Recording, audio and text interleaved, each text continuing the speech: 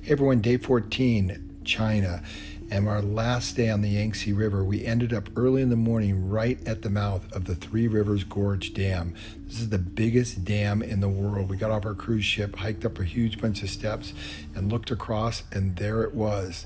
This massive dam. Now, what was really surprising is the infrastructure all around this city, and this dam is fantastic. This bridge costs over $50 million. These are the locks that allows the ships to go two-way traffic through the dam area and up into the reservoir or down the Yangtze River to Shanghai.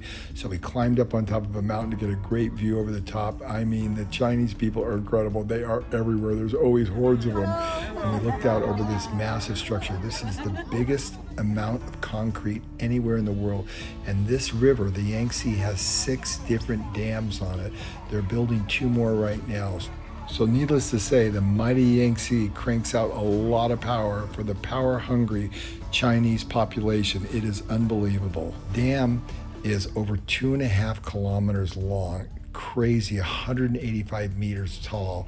And after we got done visiting that, we went over to another city and we flew from there on to Hangzhou. And this city was beautiful. Ichikang, I believe is the way you say it, only 1 million people, beautiful homes. You don't see this very often in China, but these are very wealthy people's homes right along the waterfront. Very beautiful, and of course, massive condos and high-rises everywhere. Our guide, and Jackie, you were telling me you're an extrovert, right? Yes. You've been married? 3 years. And your wife's an introvert? Yes, she's very quiet. She is. So what does she say to you? Sometimes she said, "You are too noisy. Shut up. You're a chatterbox." Chatterbox. My CFO, Chief Financial Officer, I give every penny I earn to my wife. This is the best choice for husband, Chinese husband. Your wife will give you the pocket money every day to you, but I don't smoke. I don't drink. I don't want too much money. Every day I give money to my wife. Now, why did you use a matchmaker service? Because I'm busy. Because I have to take groups every day.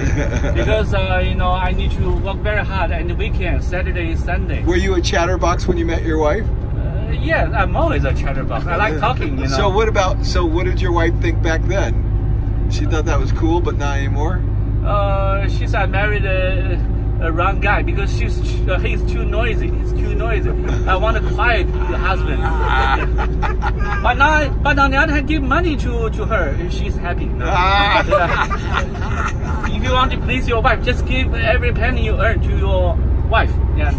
He was an absolute riot. He dropped us off at the domestic airport, very traditional airport, not typical what you'd see in China. Normally it's super high tech, and then we got on the plane and we flew to Hangzhou, one of the most beautiful cities, if not the most beautiful city in all of China. And getting off the plane in China is crazy. Everybody stands up and gets in the aisle at one time. You get on a bus in China, on the bus airport, crazy. And of course, you look out at the construction, you just look and go, oh my gosh, look at all these cranes. Everything they do is on steroids. So we got into Hangzhou and the city was massive, about 10, 12 million people. I haven't been there in about 10 years. I could not believe the change in the development. Everywhere I looked, I was just like, my eyes were popping out. The high rises, the building, the architecture, everything was just crazy on steroids. Our target was to go down to the lake, and this lake is called Green Lake. It's absolutely beautiful. We walked around down there, very, very clean, just at dusk, right when it was starting to set, and it was a beautiful time. We walked around for at least 45 minutes to an hour. The lights started to come up. Everything was gorgeous. We went into a hotel at the Hyatt. We couldn't believe how beautiful the hotel was right on the waterfront. And then we went over to another beautiful place, which is an old part of the town. This is where the original dynasty lived, if you will. And there's all kinds of great stuff, fruit everywhere and food everywhere and all kinds of crazy stuff you could buy. And it was very festive. And boy, the Chinese love everything on sticks, including scorpions and the centipedes and anything else. They have all kinds of crazy food they eat, but they were all in full spirit.